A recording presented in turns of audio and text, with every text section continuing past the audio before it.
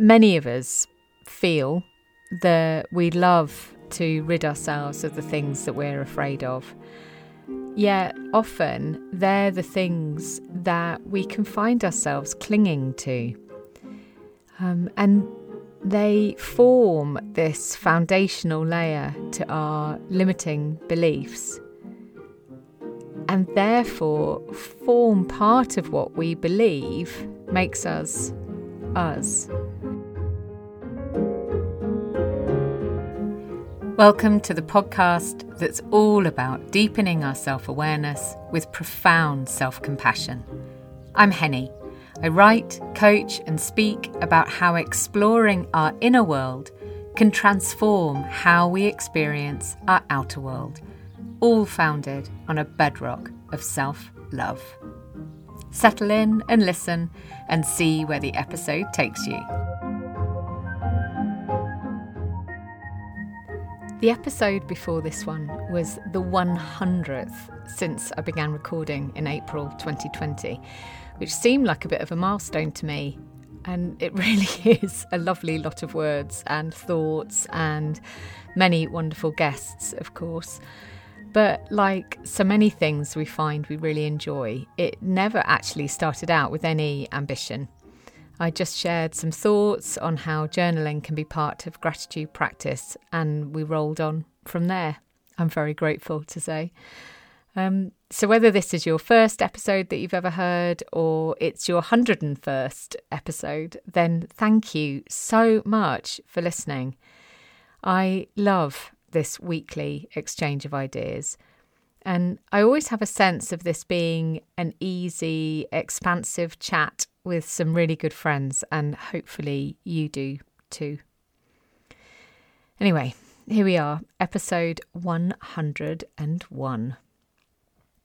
Oh, I was going to talk about a couple of references to 101, and the one I'd forgotten about was 101 Dalmatians, which actually is not part of what sparked the thought for this episode. But anyway, I did love that book. So when I realised that it was episode 101, it sparked a thought. And if you're in the UK, then you'll probably be familiar with that TV series, Room 101, where famous people go and ask the host to get rid of things they don't want in their life anymore. And it's often stuff like other people snoring or wasps or whatever they find irritating in their lives. But the root of the phrase, of course, comes from George Orwell's book, 1984. And I don't think I've ever actually read it, which I'm slightly embarrassed to admit, but I looked it up. And Room 101 was actually the place where a person met their worst fear. And this little thought loop has inspired this episode. Not that I'm wanting anyone to meet their worst fear while listening to this episode, of course. But it inspired this episode because many of us feel that we love to rid ourselves of the things that we're afraid of. Yet often they're the things that we can find ourselves clinging to. And they form this foundational layer to our limiting beliefs, and therefore form part of what we believe makes us us. It can be a really hard one to get our heads around, actually, that actually our fears are often the things that we feel most aligned to because they've been around for such a long time. You know, often the fears we carry, they come right the way from childhood, and so they're incredibly familiar to us. And actually the thought of getting rid of them can be really daunting. We might not want to put them into Room 101. But getting to know them and really seeing what they are, seeing where they spring from, who we inherited them from, or how they've built up over time is a really powerful part of deepening our self-awareness with profound self-compassion, of course. So I've got a question for you. what would be a limiting belief or a story that you're holding on to that perhaps if you were invited into a more emotionally attuned version of that TV show, Room 101, what would you like to put into that room? What would you like to get rid of? And even as I ask that question, what comes up for you when you think about limiting beliefs that you hold? How do you feel about holding them? And are there any that you'd like to get rid of? That would be a lovely thing to journal about, by the way. So if you are a journaler, if you've joined us on any of the journaling quests, and if you don't know what I'm talking about, go and have a look at the website. There are some lovely journaling quests on there for people who are regular journalers or people who have never done it before. It's available for everybody and anybody who's interested in writing as a way of deepening their self-awareness. So one of my limiting beliefs is that I am too much. And the fear being, of course, that if it's true, then I'll be rejected. And that taps into our core human need to belong. And if you're familiar with Maslow's hierarchy of needs, then you'll understand where that sense of belonging comes in. And it's a really fundamental part of psychological safety, this need to belong. And this limiting belief, this fear that sits underneath it, this limiting belief that I am too much, it snuck in this weekend, which is part of what has inspired this episode, of course. So I'd been on a 3-day program of learning, part of my image work diploma that I've mentioned in bits and pieces on Instagram and Facebook and stuff. And as we dialed off that final Zoom session, I noticed this doubt starting to creep in that maybe I'd been too much. And often these things, these limiting beliefs, are not actually attached to anything specific. So when we start trying to look for evidence of it, we can't find it. And therefore that makes it quite hard to refute it as well. It can just be this sort of sense, a sort of disquietude within us. And those of you who've been on this path with me for a while will already know about this limiting belief because I've shared about it before. And you might also remember that it's tied up with one of my other limiting beliefs, which is that I'm annoying. And there are lots of threads that form this particular knot. And I am slowly, gently teasing out these different threads. So the knot is getting smaller, I'm very pleased to say. And the derailment that used to come when they sort of really snagged me is more of a wobble these days rather than a complete derailment. But the core of that knot is still there, and I am still working on it. You know, nobody finishes doing their work. It's an ongoing, lifelong mission. So I've also shared before my reflections on this distinction between being not enough and too much. And often we hear a lot about the feelings of being not enough. And there are lots of memes and things on social media about, you are enough. And L'Oreal really tapped into this with their advertising campaign, you're worth it. But my sense is that for many of us, actually, we can hold a story of being too much. And the two can often become conflated.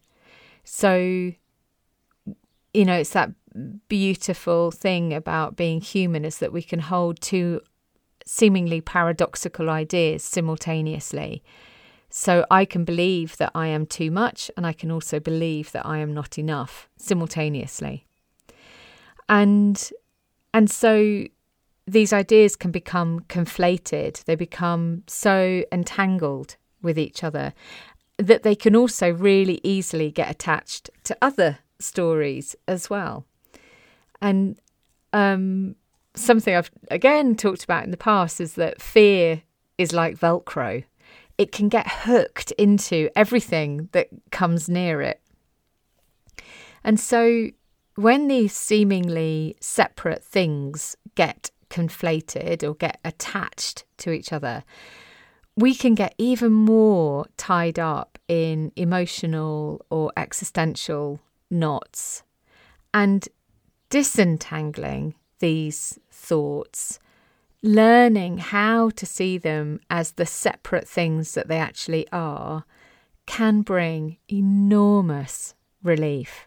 And I'm saying that from personal experience, and I'm saying it from the experience of working with clients and helping them disentangle the stuff that binds them through the coaching work that we do together. Now, I used to mind these two particular limiting beliefs that I hold, that I'm too much and that I'm annoying. But I've actually learned to love them as part of me. And I can smile on them. I can see them as the stories that they are. Though sometimes, like what happened at the weekend, they get through when I'm not looking. If I'm not really sort of mindfully paying attention, I can get a glimpse of their old power, or the power that they had over me or can have over me. And the task then is to come back into a state of balanced awareness, see what it is that's activated them, and really gently disentangle them once again, and then see what it is I can learn from that experience that I've gone through. And that's just what I've done over the past few days. So there are lots of routes that we can take to support ourselves when we get snagged on an old, knotty belief. And these next 3 steps are things that I do myself. And so, I'm sharing them with you in case they feel useful for you too. So step 1 is to think kindly. So don't aggravate the situation by criticizing yourself. Simply acknowledge how you're feeling and make room for it. So it doesn't have to drown out everything else just to be heard. There's something really beautiful here about, there's room inside us for the joy and the pain. And when we sort of desperately try and not allow any of the pain to come in, actually, when it does arrive, it's so agitated that it can drown out everything else. So think kindly and make space for it in a compassionate way. Step 2 is to ask for help. It's something that I am learning to do the older I get. So talk it through with someone who you trust, who can support you without trying to fix you. So not someone who's just going to tell you they've got the answer and know exactly what you should do, but just someone who's going to really listen to you and help you sort it through yourself. And if you don't have someone to hand that you can talk it through with, then journal it. Ask for guidance from your own inner wisdom. And I say again, if you're not familiar with the process of flow journaling, then there is an episode of the podcast all about flow journaling from last season. And you can go to my website, hennyflynn.co.uk/journaling quest. And there is a journaling quest all about self-compassion that will help you work this stuff through if that feels useful for you. And then step 3 of this process is remember that it will pass, possibly as quickly as it arose. possibly not. It might take time for it to ease its way through, and that's okay. Of course, we have to deal with what's going on in the time that it's with us. But do what you can to help it along. Not with distractions like alcohol or having a row with someone else and kind of blaming them for how you're feeling. I mean, that's a really common one. But ease it through in the most loving, compassionate way. You know, go for a walk, eat nourishing food, do something creative. And recording this podcast actually is part of my process of releasing that experience that I had on Sunday. And it's working. So thank you for helping me. I am asking for your help and I am receiving it. Thank you. And then finally, I'd like to leave you with the last words that my mother ever said to me. And she said, "You are beautiful." Now, they came out of the blue, and for obvious reasons, they have stayed with me.